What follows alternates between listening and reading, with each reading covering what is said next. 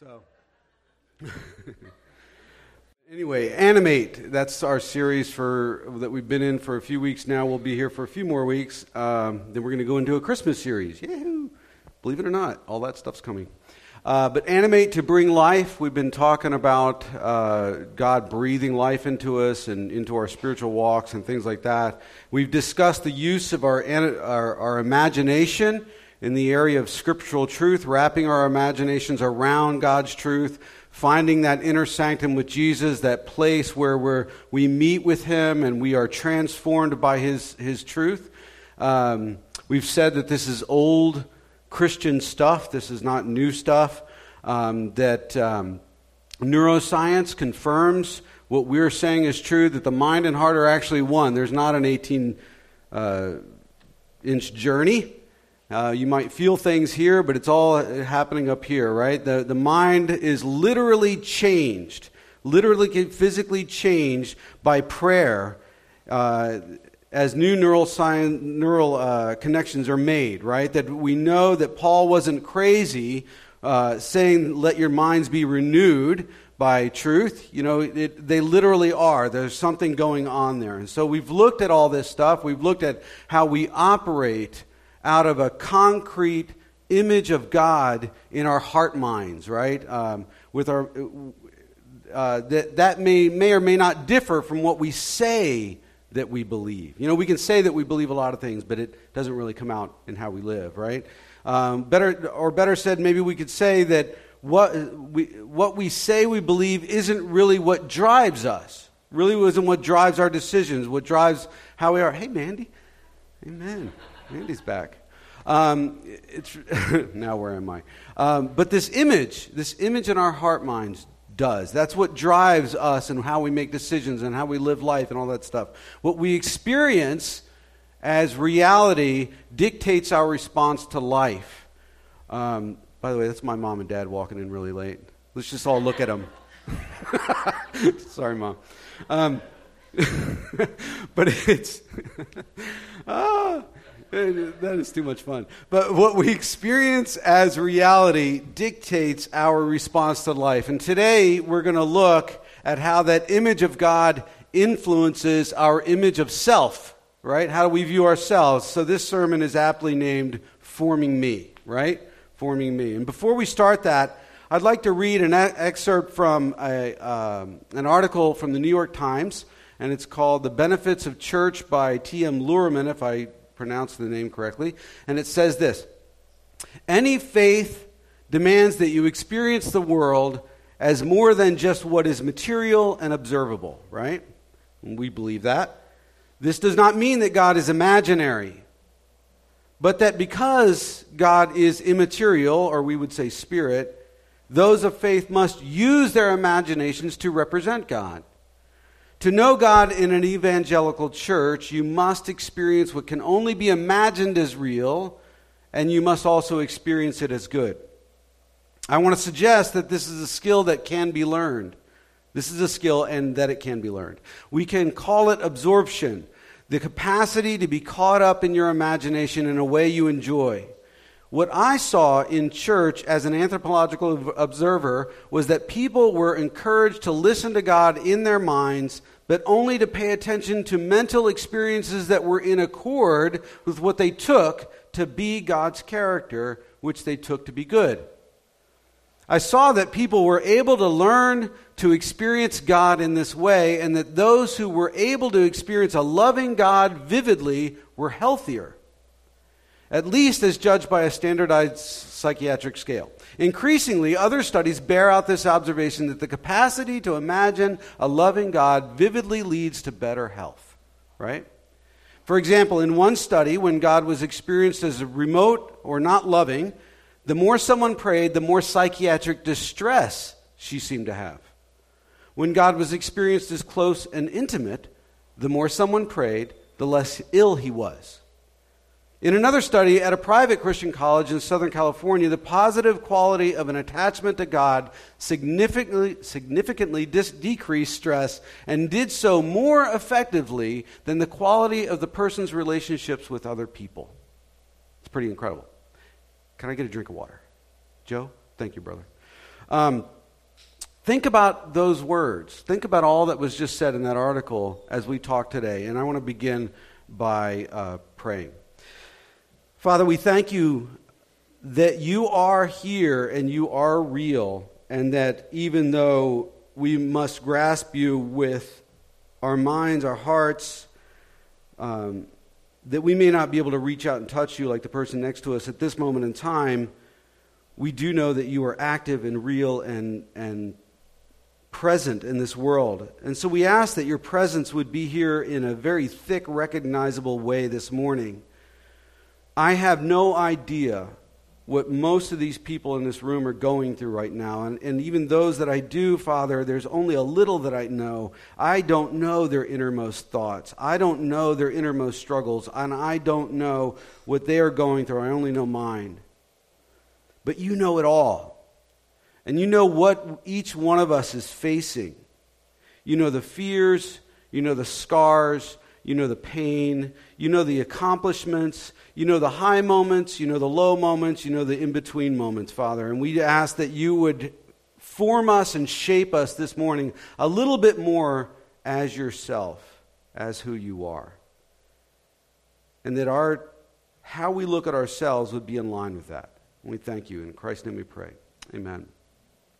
So we've been saying that truth needs to be incarnated. It needs to be made flesh, right? It needs to become a concrete reality in our heart mind as we walk through life. Sculptors and other visual artists illustrate this for us.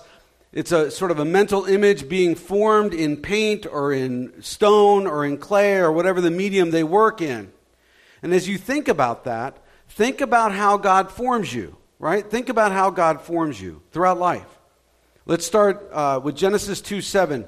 It says, "Then the Lord God formed a man from the dust of the ground and breathed into his nostrils the breath of life, and the man became a living being." Now I want to stop there and imagine that.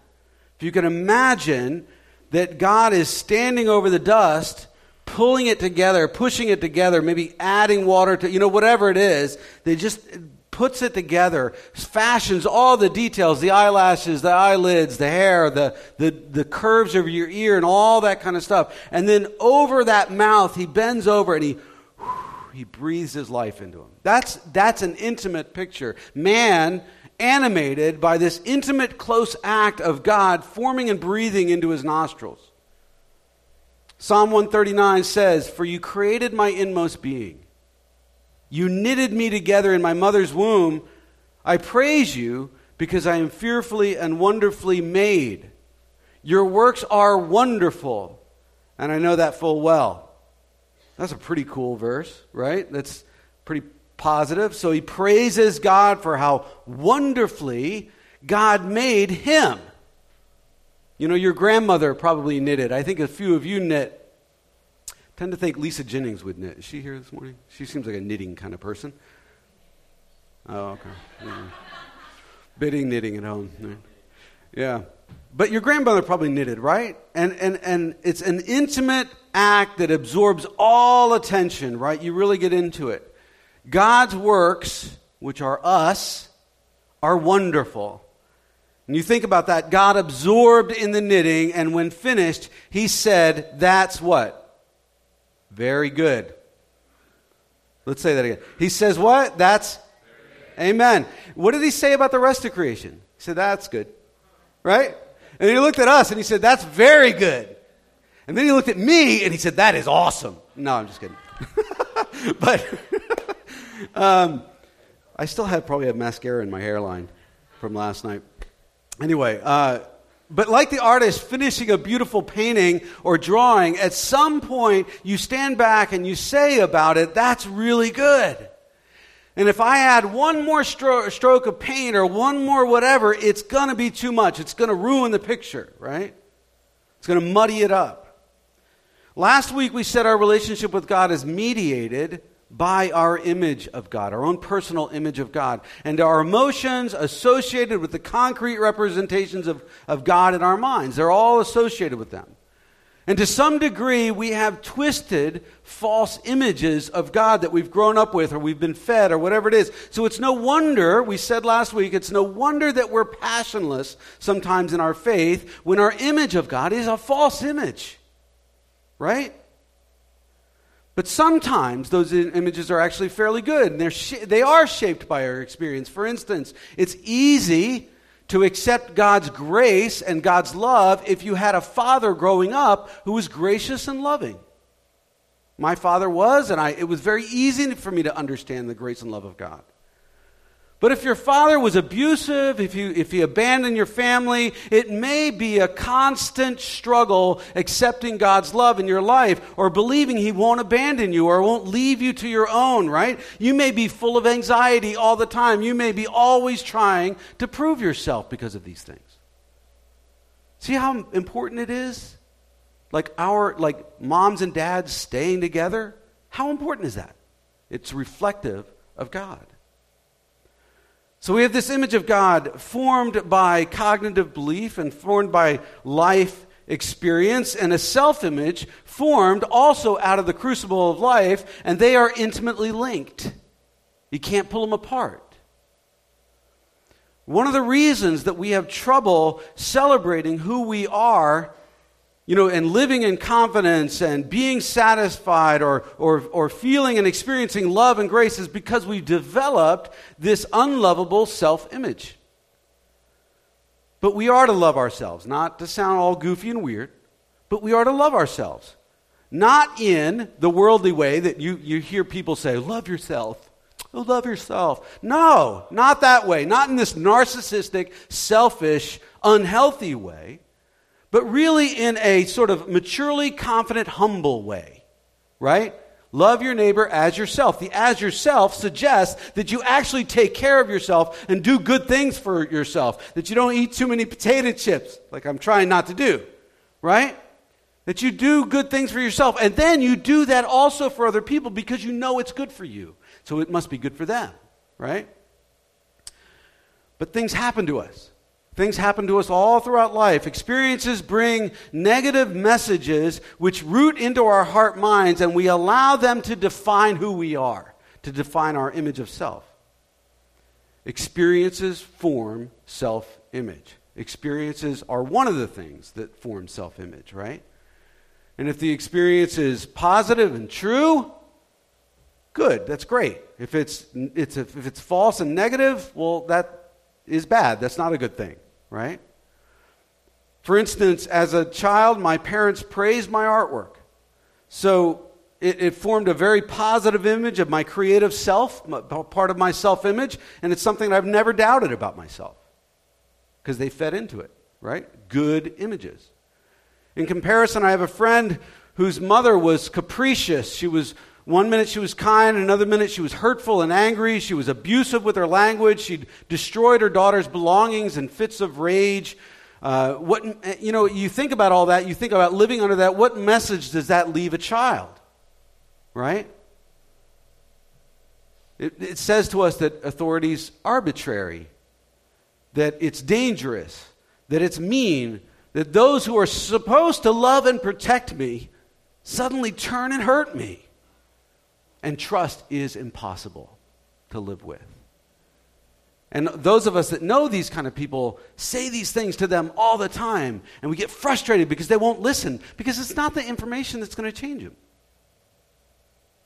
It's somebody else loving them, caring for them in a positive way. It's reinforcing the right image, right? What image of God does that leave for them, for that kind of a person? That God is a capricious, untrustworthy, sort of angry God whom you got to walk on eggshells around and is impossible to please, right? And what does a person become in that environment?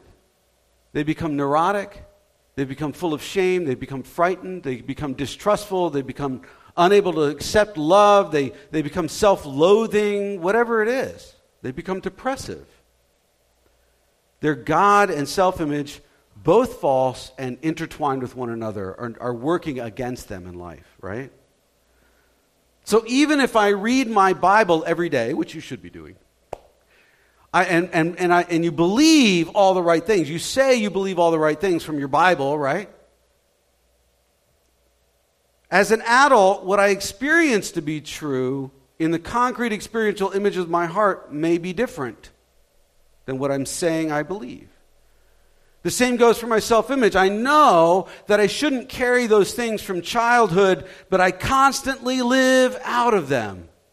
They constantly undermine me, right?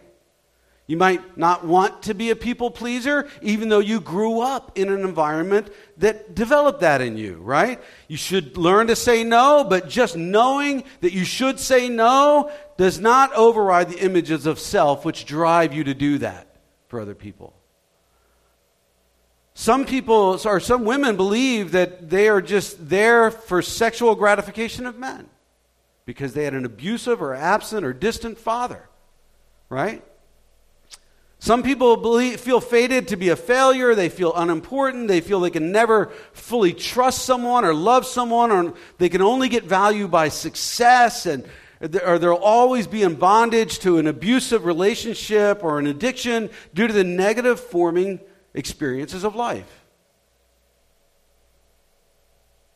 If you're alive this morning, you're saying, yeah, this is all true. But you can't love that person. Right? You cannot love that person. That unhealthy, needy, idolatrous self-image is unlovable. We've been around people that are uber needy, and you're like, get away from me. Right? Well, some of us are that person. We're all that person to some extent, by the way. Because it's not the reality that you should be living in, right? It's not truth about you. It's not what God created you to be. And blaming others doesn't help us as we get older, right? We like to look back and blame mom and dad, or blame the principal, or blame a teacher, or blame the bully we grew up with, or whatever it is. Blaming others just doesn't help. It doesn't help us. Because as an adult, you are called to submit yourself to God's transformative work on that self-image, to allow Him to change you and transform you. So how do we not only cognitively know, right, but live in the reality of who we truly are in Christ? Firstly, we have to read these verses, and we have to realize, and honestly, and this is not saying that I'm better than anybody, you are a masterpiece. You are an absolute masterpice.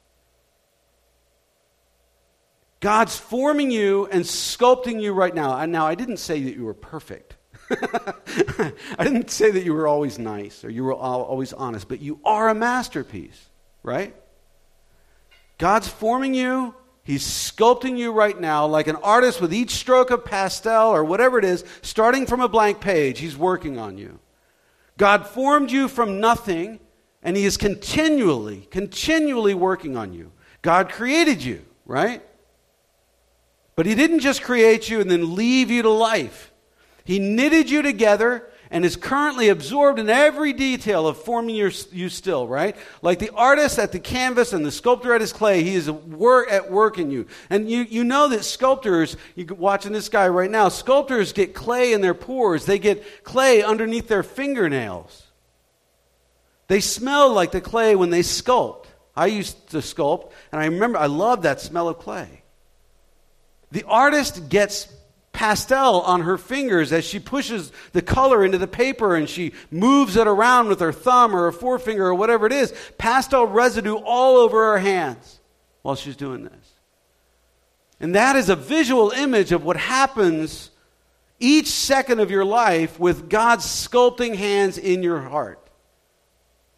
Sustaining you, giving you breath, whispering in your ear, transforming you. But we usually have a very disconnected image of God. We really do. He formed us, we agree with that. We go back to Genesis 2 and God made us, right? He formed us, we agree, but in our image after all that, after that initial formation, He detaches Himself. And He leaves us to the dogs. And what happens to us? We get all chewed up, by life, and there's no sculptor there to reshape us or reform us as we simply just wait for Jesus to return and save us from this evil world. Romans 8:28 tells us, we know that in all things God works for the good of those who love him, who have been called according to his purpose. Now that's a very positive message. And it's in the continuous tense, isn't it? The present tense, the continuous tense.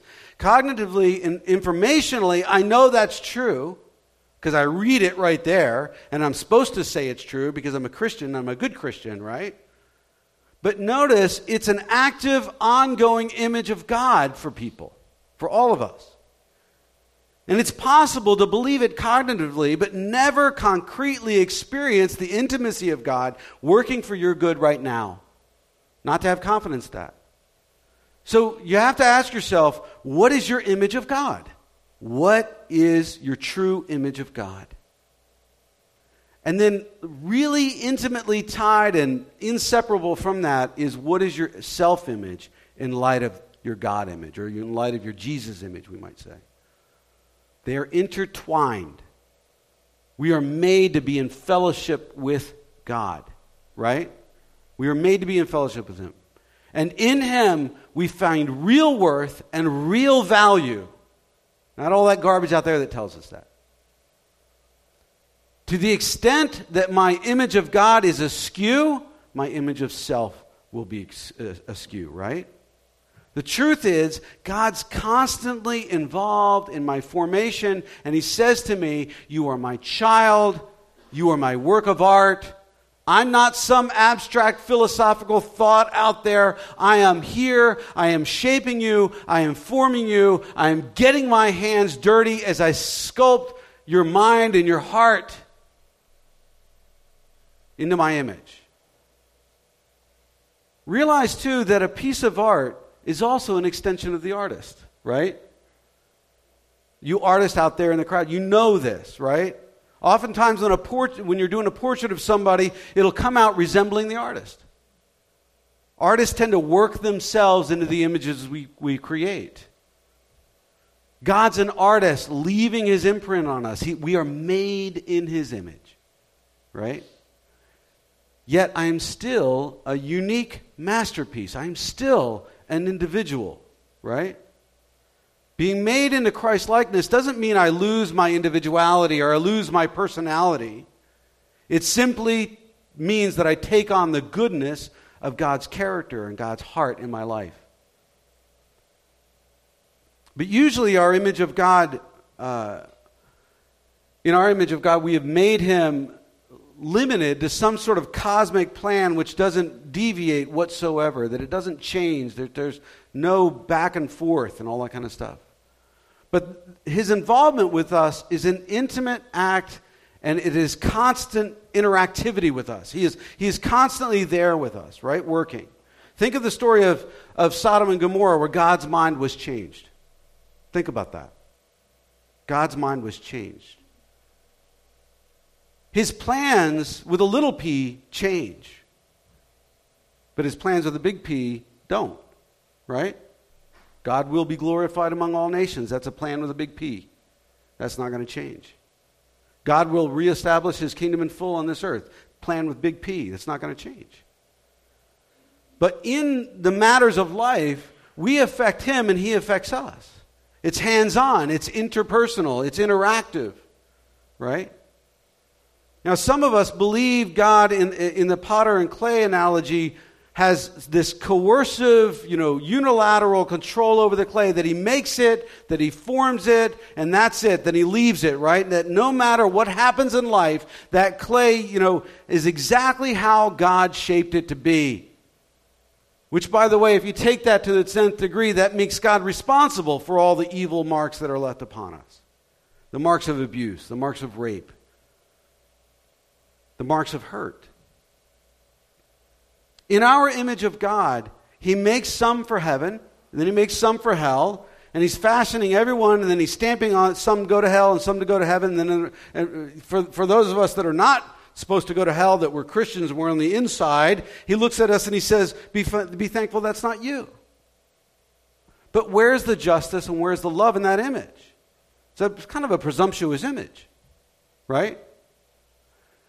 And when we ask that question of others, they always quote to us Romans 9:20-21. It says, "But who are you, a human being, to talk back to God? Shall what is formed say to the one who has formed it, did you make me like this? Why did you make me like this?" Right?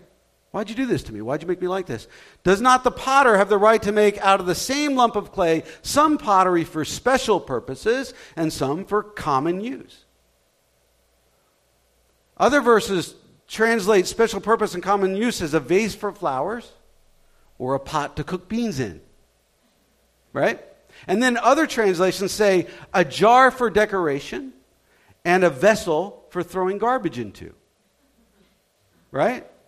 But all translations communicate both vessels are useful items. Both of them are. Some more than others, but not how you would think. Get rid of your decorative jar and your trash can, and which one are you going to miss the most, right? Get rid of Vinny and get rid of your trash collector. What are you going to be upset about Sunday morning or Monday morning, right? Sorry, Vinny, you're not as important as my trash collector. Well, yeah, Mary would miss him. I don't know, maybe not. No. Anyway, no, I'm just kidding. It's not saying, though, it is not saying that, one's going to be kept and the other one's going to throw out. Or one will go to heaven and one will go to hell. That's not what it's saying. In context, the passage actually means probably the opposite of what we've been taught in church growing up. Let's take it in light of Jeremiah 18, where the writer uses the same imagery. He says, "I went down to the potter's house, and I saw him working at the wheel, but the pot he was shaping from the clay was marred in his hands. So the potter formed it into another pot, shaping it as seemed best to him. Then the word of the Lord came to me. He said, 'Can I not do with you, Israel, as the potter does? Like clay in the hand of the potter, so are you in my hand, Israel.'" So the potter's working. There's a mar. He reforms it into a new creation, right? And so this potter image, compared to ours, is more of an accurate picture of God, isn't it? He's skillful, he's caring, he's reworking the clay. And if it's not reflecting the image that he has for it in his mind, God's free to change his mind. He's free to change things, work on things. See, in this Jeremiah passage, God's bringing judgment on Israel due to their disobedience. Right? This is a judgment passage. But there was always time to turn and repent. Always. Why would he call them to do so otherwise? God's free to change his mind concerning blessing and judgment. There's nothing fatalistic. There's nothing final about it. About God's prophecy of judgment in this context, God was constantly saying to Israel, if you turn and if you repent, I will heal your land. I will do it. This is a promise if you do this. Remember, Jonah preached judgment on Nineveh, right? But the people listened and they repented and they were spared. Something happened. See, Christians aren't fatalists. We're not fatalists. There's always hope for change in our hearts. That's why when we look at people on death row, we say they could change. There's a difference in the way that we look at life. So the potter clay analogy isn't this unilateral control over the clay where he forms one for heaven and one for hell, leaving them both to be chewed up by life until he returns. No choice, no life, no interaction. That's not how we see it. It's about God's incredible flexibility with the clay. He's his constantly forming hand in our life and the response of the clay in his hands. How I respond to him. The interpersonal interplay between father and child. The question is, do I respond or not? That's the question. Do I respond or not? See, all of us are marred. We're all marred clay. We're born into this sinful nature, aren't we? Physically, psychologically, emotionally, whatever, we're all marred. Maybe all three. We're born into this corrupted state, and the evil acts of others feed into our formation. Remember, everybody is spiritually formed. Everyone on the earth is spiritually formed. Whether it's good or bad is the question. So this state we're in, God grieves over that, but the marks don't affect his love for us. They don't affect his love for us. That's why we're not being duplicitous when we say God loves you the way that you are, but he's asking you to transform. He loves you the way you are, but you're sinful. They don't negate each other, right? See, most people just want God to love them the way they are, and then they can continue to live how they are. That's not the way that we operate here, right?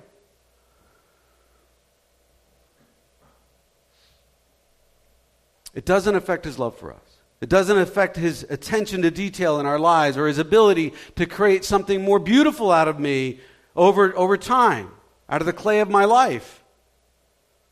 He can rework it. And he is transforming you all into a masterpiece. That is the truth. You know, we judge what's good and bad in people. They're sexy, they're smart, they're successful, they're rich, they're poor, they are, they aren't, whatever it is. But God only sees the clay. He just sees the clay and what he can make out of everybody on this earth, what he sees out of you. And he takes all of the faults and he takes all of the weaknesses and he takes all the work, all of that comes together, and he works them out while he works his love to our lives. As a sculptor, in school I would splash water on my clay as I worked to keep it pliable, to keep it, I could keep working it, right? When it dries out, it gets hard, it's unworkable, right? But it can always be reconstituted by immersing it in water. Always. It's like God splashing his love onto us all throughout our lives, working it in, keeping us malleable, right? He confronts the wounds and the scars and he works his love into us, and as we absorb his love, and he works all that stuff out of us. And even when we grow dry in certain areas of life or at times in our lives, he reconstitutes us with his love. So if you're sitting here feeling dry this morning, don't worry. You're okay. You're in the right place, right? As a matter of fact, we are baptized into his love. We are immersed in it. As if we are hard, dead clay, but he immersed us in his love in the cross of Calvary, and our hearts were made soft and workable again. One more time. Michelangelo, who was really a sculptor and not a painter, if you didn't know that, said every block of stone has a statue inside it. It's the task of the sculptor to discover it. And he also said about a particular piece of or particular statue, he said, I saw the image of an angel in the marble and I carved until I set it free. Isn't that a great image? He's saying he doesn't really form something out of the rock, but releases the image he sees in the rock. And to do so, he must take away what doesn't belong, which shouldn't be there. An artist drawing erases lines and smudges which aren't conducive to the portrait that they're drawing, right? Which shouldn't be there, she takes away so the portrait reflects that person sitting in front of her. And God takes away all those things over our lifetimes that are inconsistent with the image that he has for our lives. Maybe all the other people around you can't see the masterpiece, which is you. Well, that's their loss, right? Who cares? God sees something different. They look at you and they see only like a hard block of stone. It doesn't matter. God sees beauty in you. Maybe everyone around you only sees the mars and the mistakes, and like the fact that you come to church really late, like my parents, like those kind of, no, I'm just kidding, Mom. It just, who cares? Who cares? Right? God sees potential. What he can make of you. A work in constant progress. Right? That lie that tells you that you're always going to fail, God will chip away. That lie which says you as a woman need the approval of men, God will knead that out of you. Everything inconsistent with who God created you to be is taken away. It's taken away. God working it out by working in his love into your life. And that, by the way, is an assurance. It's a promise. Romans 8:29 tells us that we are predestined to be conformed to the image of his Son.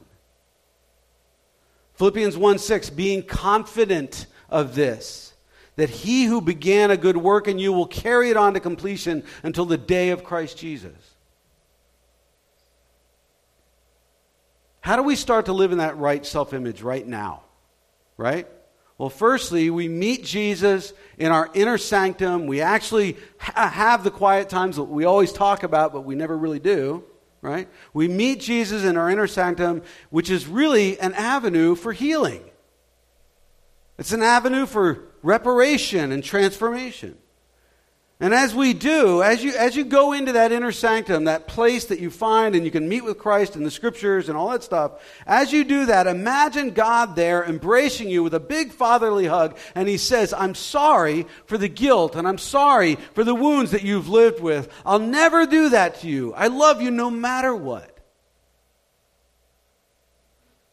Theoretically, we know these things as adults, but someone has to convince that hurt little kid inside of us whose growth has been stunted and continually lives in the lies. Secondly, we need to practice the presence of God, right? We need to really, truly practice the presence of God. We tend to hyper-spiritualize ourselves in God, and it's simply not true that God likes our spiritual lives more than our physical bodies, right? We are body, soul, and spirit, inseparable. We are one whole piece, right? God loves us, flesh and blood. He loves everything about us. We are communities wrapped around bodies, which are wrapped around individual souls. He's right here. He's right here, right now. Think about that. An artist may love to work with pastels or work with stone or work with paint, but God loves to work in you. You are his masterpiece. Acts 17:28, for in him we live and we move and we have our being. Let's be aware of God's loving presence. A loving presence that is expressed most clearly on Calvary. And it envelops you even right now, that it is all around you. It's closer than your own skin. And he's the atmosphere we swim in. Moment by moment, he fashions you, fully absorbed in shaping that masterpiece which is you right now. So get used to responding to his touch. And as he kneads the lies out of the clay of your life, as he works the warmth of his love into you with strong, experienced sculptor's hands. Think about all that. Live in that, right? We're going to practice the presence of God now as we listen to a poem by Terry Churchill found in your Animate booklets. There's still some extra ones back there if you want one. But I want you to go sort of this prayerful attitude and listen. You can watch the screen. You can watch that sculptor working if you want. Or you can keep your eyes closed and you can just listen as Katie reads for us. And as she does, I want you to think about how God has formed you and is continually forming you right now. Think about the pleasure he takes in his creation, which is your heart. Yeah, so just let the Spirit lead you as you relax your mind and release into this experience. The way you love me. Sometimes I think of you, forming me from nothing, shaping tendon and muscle and bone to cover the vulnerable places in me. I think of you, absorbed in the details, using your fingers to tenderly draw the contours of my body.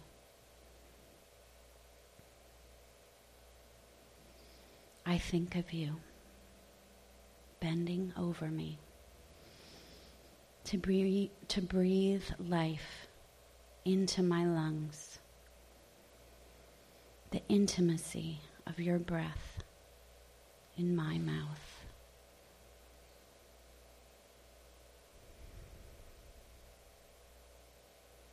This is how you have loved me.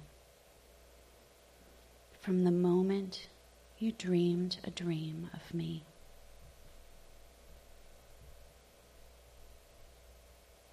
This is how you love me. Even now, as you swim in my veins and whisper in my ear.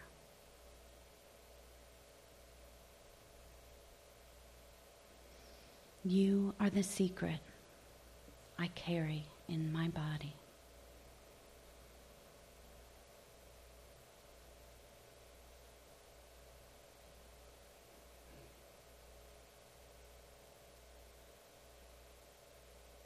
Father, we thank you for that intimate image.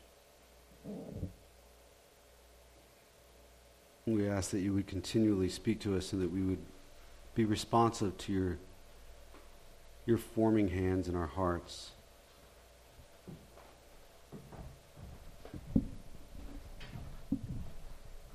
We ask that you would continually love us and that we would recognize that and that we would start to live out of the truth of who you are and who we are in light of that.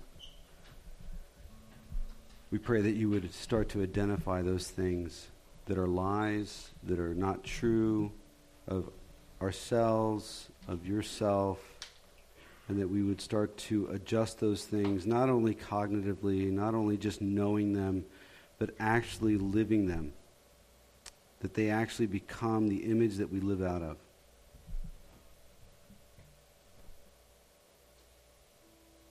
Father, as we bring our tithe to you this morning, we pray that you would remind us of your love for us, that this would be an act of gratitude for all the things that you've done in us and will continue to do so.